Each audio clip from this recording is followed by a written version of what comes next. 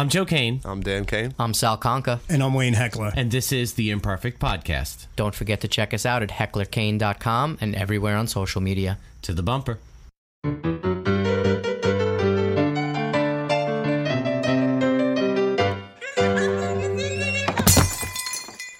So today we're here with Kyle Hester, who was born in New Orleans. To a professional football player.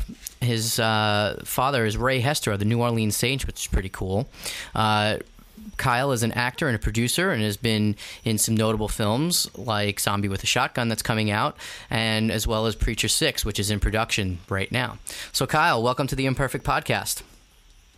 Well, thank you very much, and I'm glad that we can all be imperfect together. I'm very comfortable now.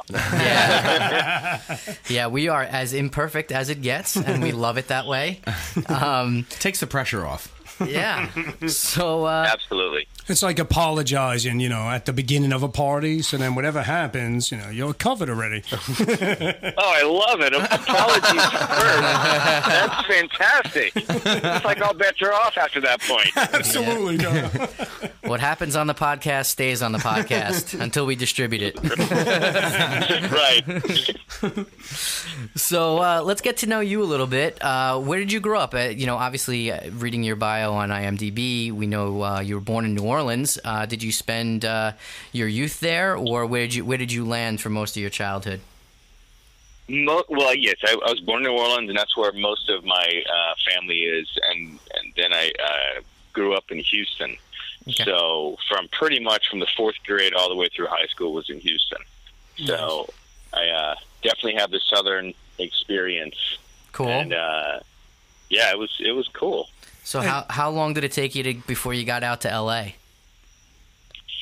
Man, basically I got in my Mustang when I graduated high school, and I drove to California. Badass. So what year Mustang?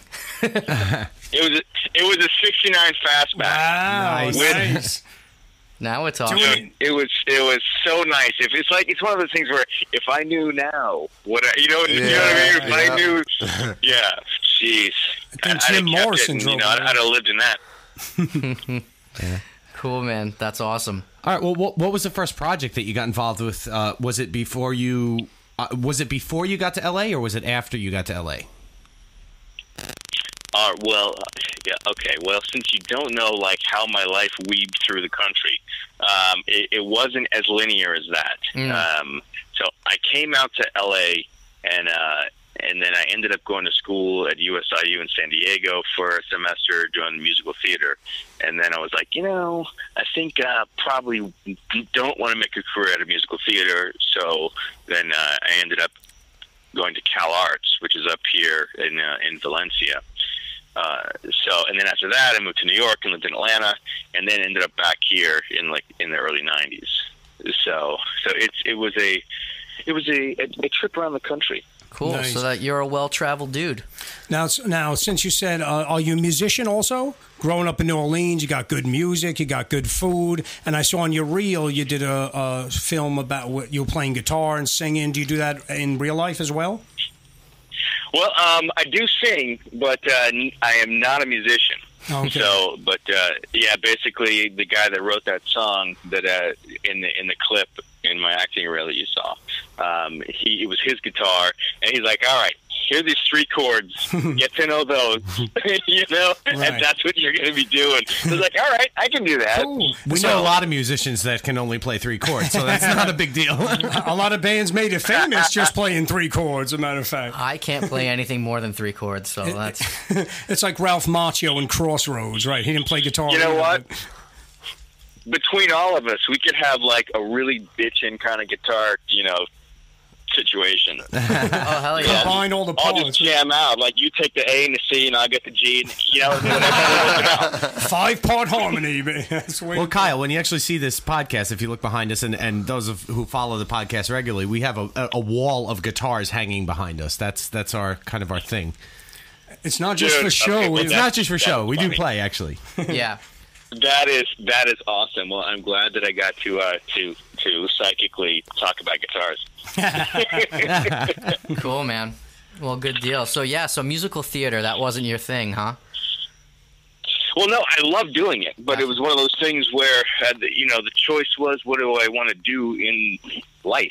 Correct. So that was the thing. So, and then I had always wanted to do film, so it was a matter of what's going to get me to doing film as opposed to touring the country and doing Broadway and, all that kind of stuff, which I know some friends of mine, are in New York and have been doing Broadway for forever. They went to the same high school that I did. Yeah. So it's just like, it's all just the choices we make. And sometimes you get locked into doing something. It's hard to break out once you do that. So you're right. You have to choose wisely.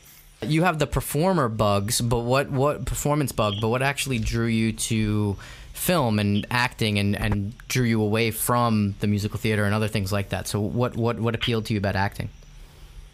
Okay, let's cut to the 7th grade, and I'm watching Fame, the TV show.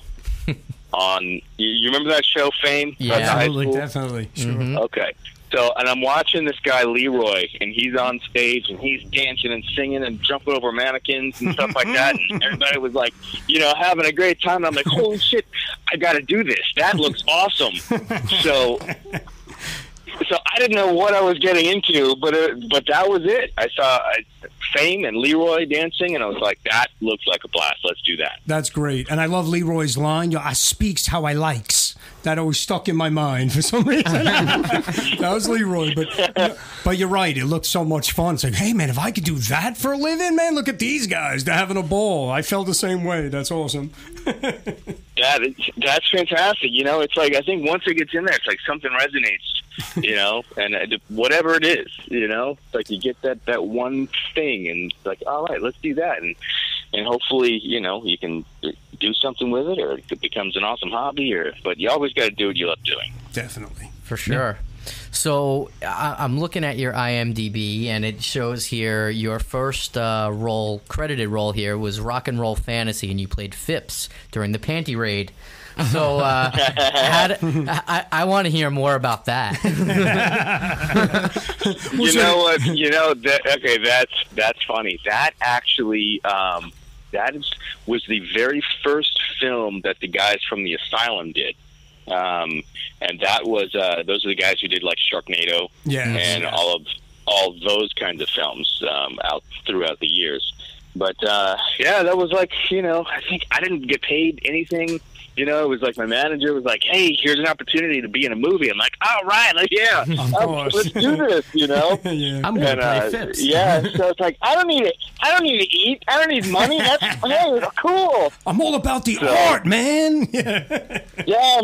So I was like frat guy doing the Panty Raid, and it was pretty simple, but it was fun as the first thing doing when I was out here. Well, it's always fun doing a Panty Raid, regardless of whether you're acting or in real life. So. Oh yeah, right. So I can say I've done that. That's like a bucket list thing. It's like Panty Raid. Okay, done. Yeah, I did that. We're finished. Moving on. Now I think I'm going to visit Andersonville instead. What the hell? What's going to happen in Andersonville after a Panty Raid? You know what I mean? Oh my God. Sergeant of the artillery. Look at this. You're doing some wild stuff here. That's awesome. That's awesome. So, I'm like... You've completely befuddled us, I know. actually. I don't even... I started with the Panty Raid, and I don't know where to go from there. You can't get any better than that. Well, I don't know. There was a segue into Andersonville, which, I don't know how you go from Panty Raid to Andersonville, but we can do it. Absolutely, we have the technology. Yep, exactly. So, how long was it till you got your first paying gig in LA? And were you like, what was like the private life then? Were you waiting tables? Were you that guy? Were you the typical, stereotypical LA starving artist? Kind of, not really. Kind of that. What I did was I managed a coffee shop here.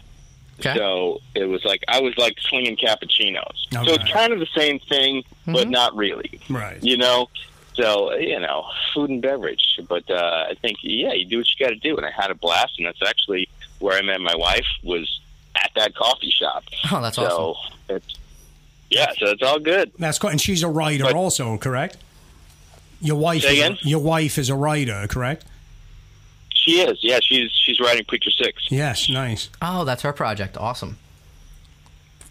Very cool. Very awesome. Yeah, I'm totally excited about it. Is that the first project you guys are going to work on together, or have you done other stuff together? No, this will be the first project that we've done together. We've done a ton of stuff not together, and basically the way that it happened was this other project that I was working on, which shall not be named.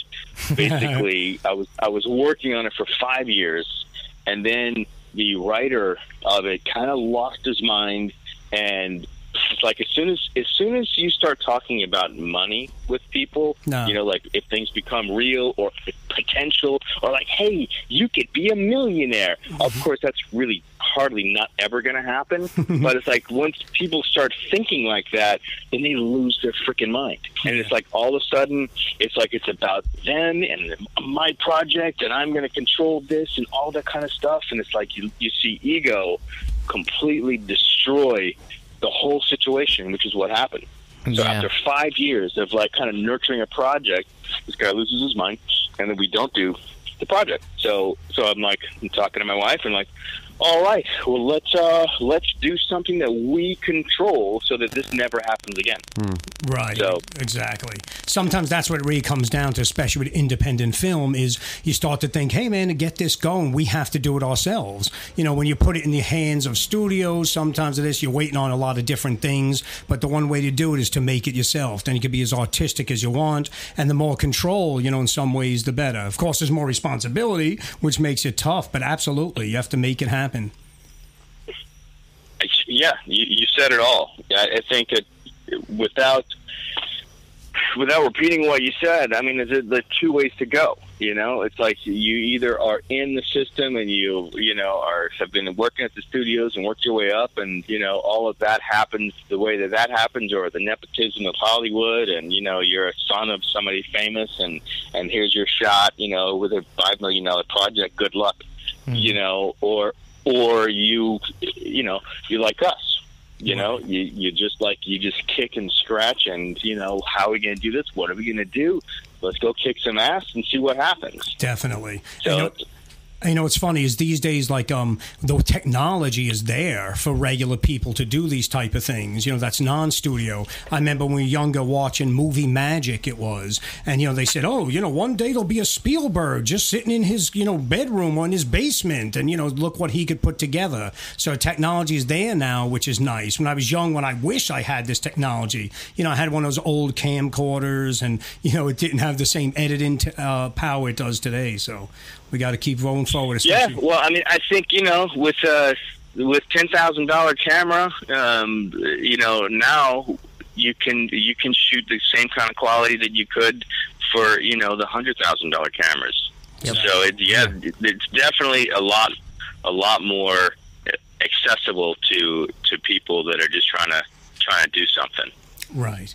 And then it becomes up to you what you do with that technology, which brings me to the cinematography. Oh, yeah. Yeah. And because then the big thing there is once you have the technology is don't suck. Right. Yeah. Exactly. That's going to be a quote. I'm going to have to, that's going to go on Twitter, I'm thinking.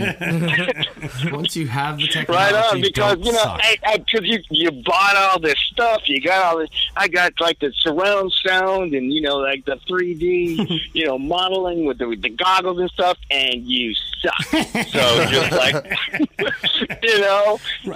you got to be good at it. Definitely. Sucking is all, it's subjective, right? It's subjective. I mean, I don't know. Sometimes it just sucks. So, what exactly is your approach to acting? Are you, method acting? What is? How do you tackle a certain role that you're taking on? To me, it's pretty simple. It's whatever the character is, you basically get out of his way for whatever's got to happen. So it's like in The Chair, which is the horror film that is about to come out. It was Roddy Piper's last film. Nice. It's like, we as the prison guards were all really horrible people, so It's like, am I going to walk around being this like maniacal, horrible person, at home to my wife, and it's like, because it's like I'm method and I got to get into the character. It's like, no, right. Go fuck yourself, So, honey, I'm working here, honey.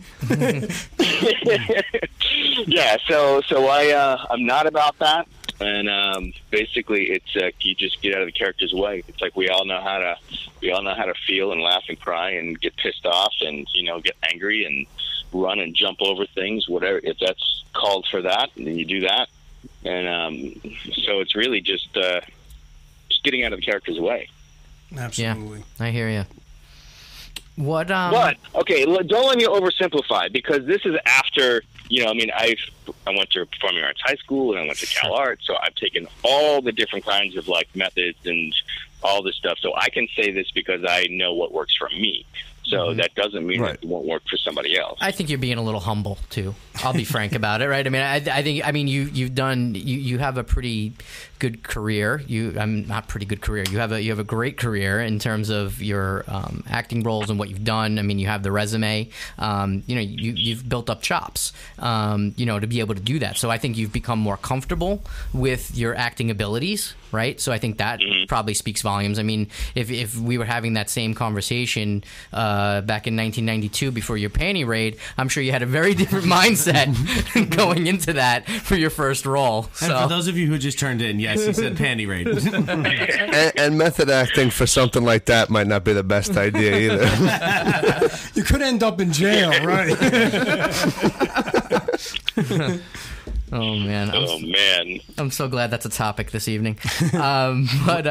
So what else influenced you growing up? I mean, in terms of like actors or movies, did you have a favorite childhood movie growing up? I know you mentioned Fame was a big influence for you. That was a TV series. Any movies?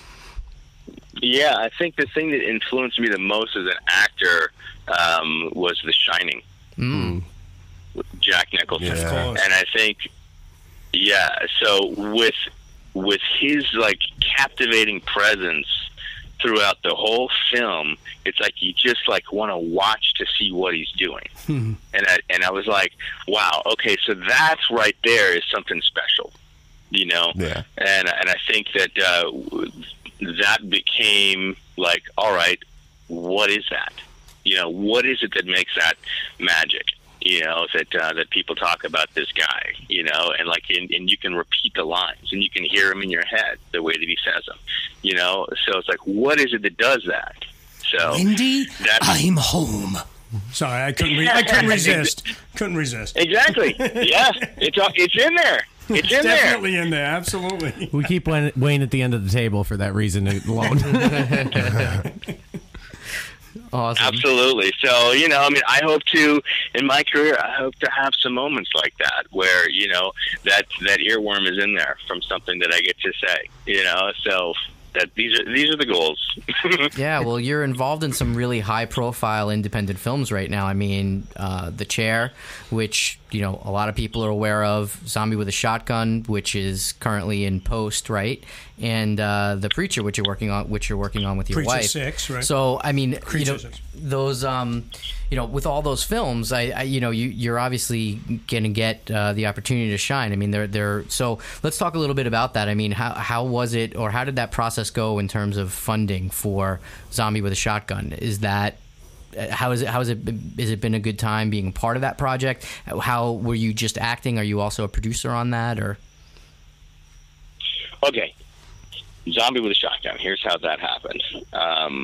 Hilton Ruiz, the creator director, had contacted me on Twitter because of The Chair. Like, he knew that I did The Chair, and then so I said, well, we're like tweeting back and forth and DMing or whatever, and I was like, call me.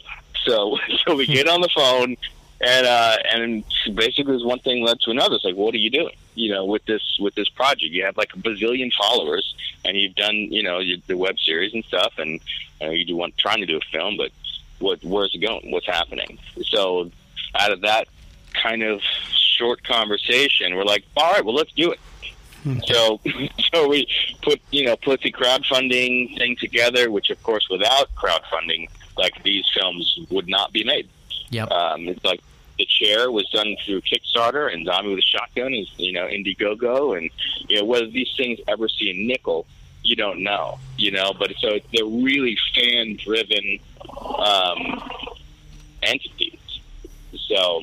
Yeah, I mean that's the beauty of it, right? I mean, you already have a built-in fan base for the release, right? I mean, that's kind of the beauty of doing something like that, and knowing that there's some justification in making the movie now, because you did get a fan base to back it, and I think they all exceeded their goals too. It wasn't like you guys couldn't meet your budgets; you guys met and exceeded, I believe. Yeah, well, I think that was one of the things that gave Hilton and I confidence was that we do have a big following, like each of us individually, and it's like now, crowdfunding is not easy. It's I see so many people, I have 4,000 followers and I'm gonna launch a Kickstarter, and then you just see it sit there because it takes a lot more prep work and getting people interested way before you launch a project like that. That a lot of people, you just don't know. But I wouldn't know unless I had the experience of watching Peter Simeti do it with The Chair. Can you give some examples of some of the steps that you have to actually go through besides just launching the Kickstarter? Yeah, I would say get a following. Like is however you can do that. Whether you spend like 90 hours a day on Twitter and getting people to know who the hell you are, and that's part of it. Because if no one knows who you are, no one's going to care. So that becomes a big part of it. Is just getting, putting what you have done out in front of people, and it's like the people that are going to like it will follow you, and the others that don't, then who cares about them anyway, right? Exactly. I kid. Yeah. So basically, you get the audience, you get people who are going to be interested before the project launches, so that you got like your people that are your fans that are like, all right, let's do this, and we can all make an impact in the beginning. Because in the beginning, that's when a lot of judgments are going to be made about the project. If you're sitting there a weekend and you got $200, then that doesn't give the rest of the whole project, or Kickstarter links, it doesn't give confidence. So people are going to go, oh, they only have $200. So that's something. It's like basically, even if it's like, hey, Mom, can you just throw in $1,000, just to make it look like there's something going on, right. And so because it all becomes, it's an illusion. So it's all like you have to basically build that illusion that makes people confident in what you're doing. It's like putting money in a tip jar yourself and, hoping everyone else puts in as well sometimes. Yeah, you got to build that. Now, let me ask you, I saw one of the perks that were pretty cool. I think it was $1,000 or maybe $5,000 that you get to die a zombie death and be one of the zombies that actually get killed in a cool way. Did you have anyone for that?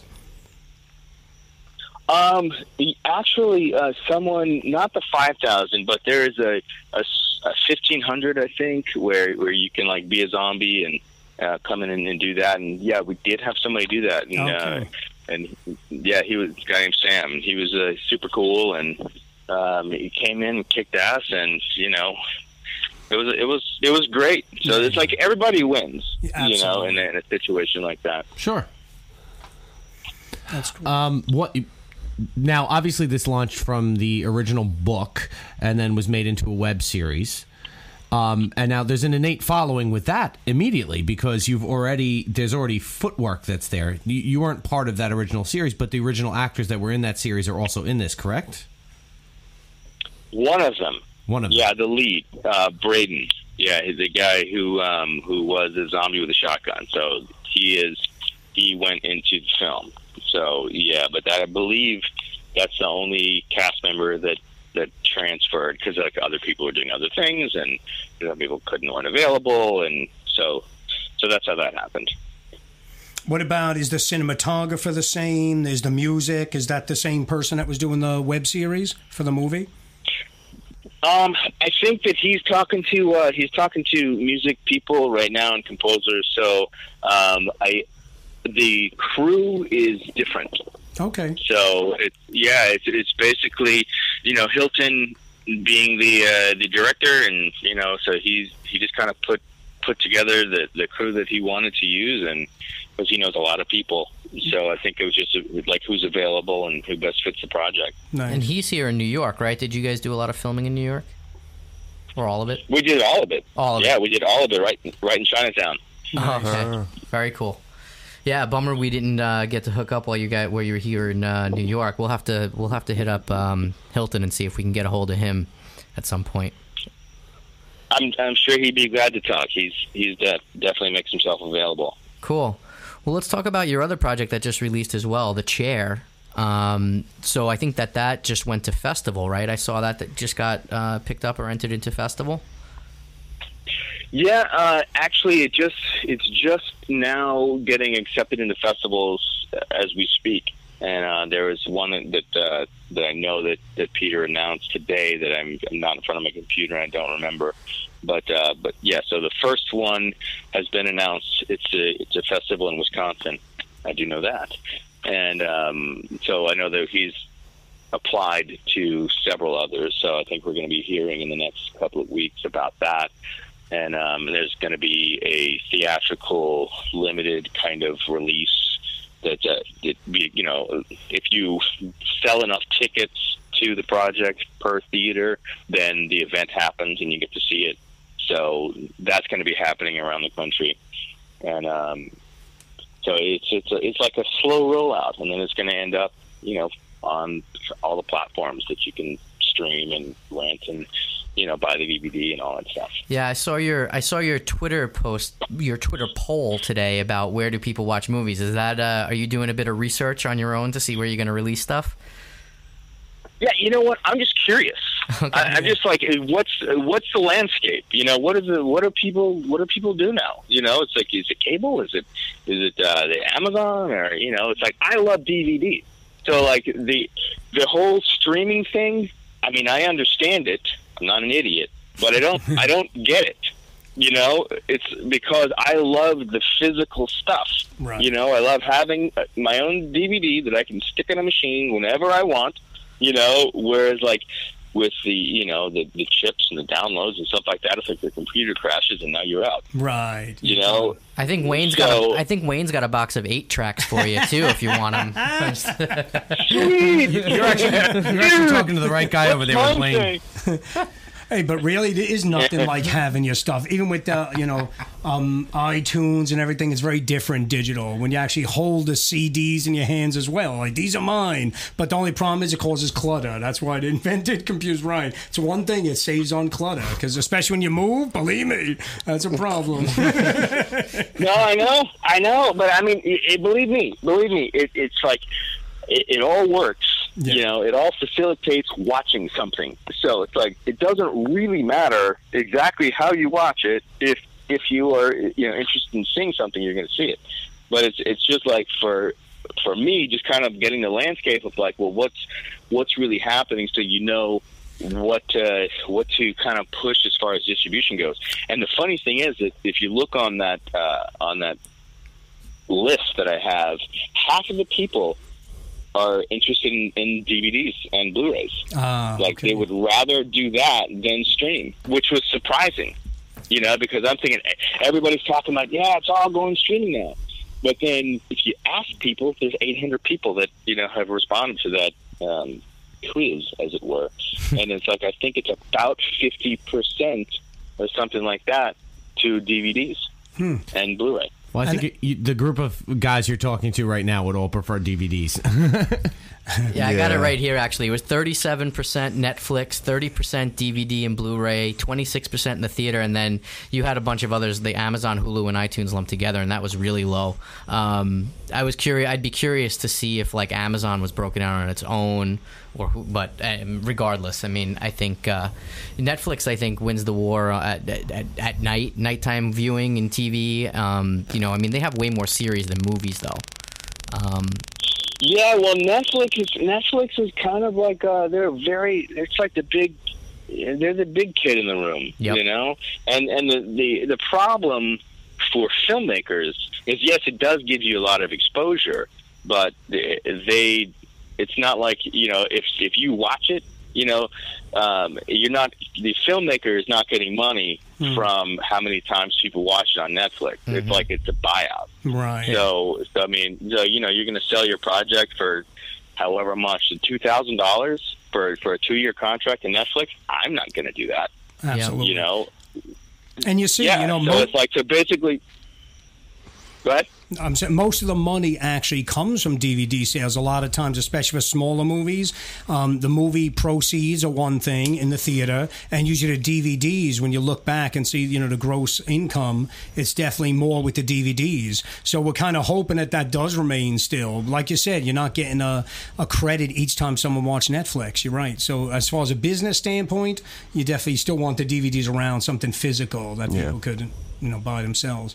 Oh yeah, well, I mean, also it's like, I think if you have something that people, then that's why there wasn't a lot of stuff on Netflix. I mean, you find a lot of obscure stuff, a lot of super low budget and whatever, for the people that just want the exposure of it. But it's like, if you're looking to actually make a living so that you can go and do another project, then that is not the answer.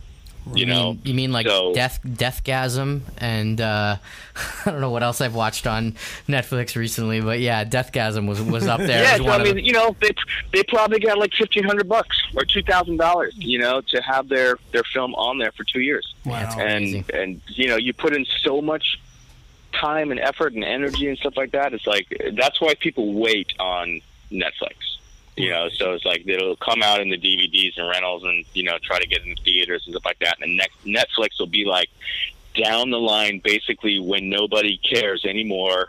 And, and then you can just throw it on Netflix to see what they give you.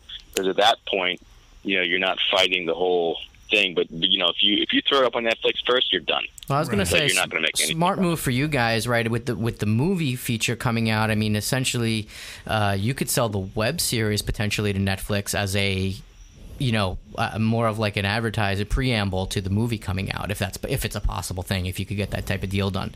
So, like, selling the web series before the feature comes out, that way you have kind of the run up to the feature.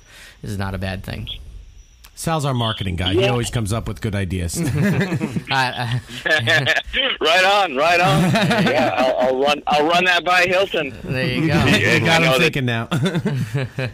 Yeah, I know that he's got people already talking about it and interested, and but I just heard, I'm wary of everybody as far as distribution, because I've heard so many nightmares, from friends of mine that have made films, and it's like, yeah, so my sales agent shows that they have $80,000 that came in, but I only got 8 of it. And so how does that work? It's like, we're basically they're papering, well, we had to fly to this place, for that festival, and then we had to rent this, amazing hotel room, on your dime. Right. And, oh, by the way, you paid for the plane ticket too, for us to go there. We're trying to sell your movie, Sure. So it's like, yeah, it's like, you got to be smart these days, because you're swimming with sharks, and everyone wants to make money, off of the creators. So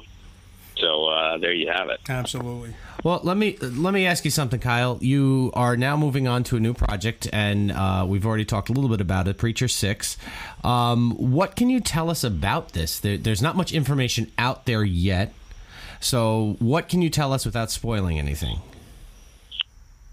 Well, I can tell you that Preacher 6 is kind of it's going to be a grindhouse type film with lots of action and blood and comedy and demons and all of that kind of stuff. So it's about a small town preacher that comes to the big city and ends up fighting evil in a literal sense. So that's where you see the artwork on the site, holding the sword and, with the gun and, all this kind of stuff. So because the preacher ends up, battling demons, like the real ones. So cool. So that's kind of the gist. And there's some super cool characters that are with him and help him out. And, it's like it becomes this kind of like a bunch of superhero type people that are not superheroes, but it's going to be a lot of fun. How far in the process are you with that one? We are in the development right now. We're actually launching the fundraiser next month, so we'll start that up in October on Indiegogo, and that's going to be another 24 hours a day on the computer, trying to beg, borrow, and buy a t-shirt, get a bumper sticker. It's like all that stuff, man. But but we're definitely excited about it. Nice. We'll put out some reminders at that time as well from us to remind people that that's what's going to happen in October. Now, one thing, it might be a little too early to think this way. But first of all, when is Zombie with a Shotgun coming out? What is your estimate? Do you think?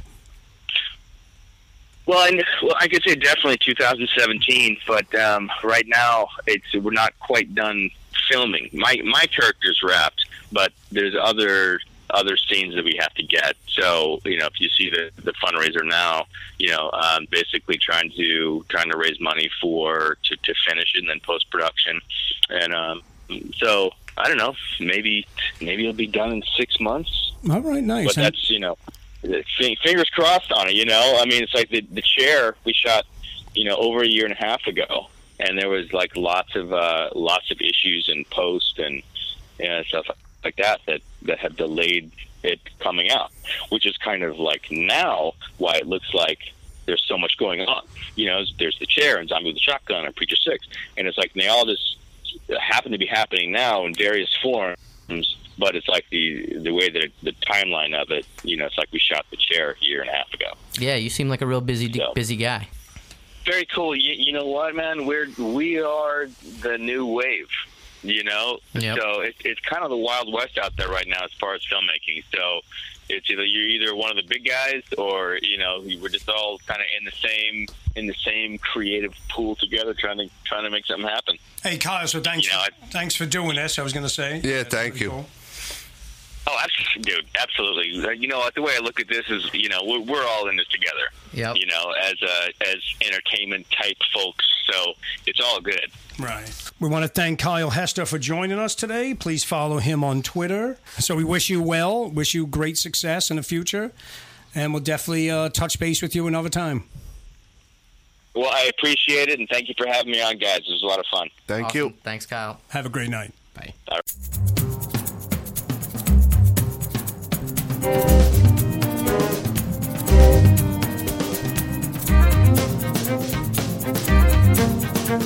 Thank you.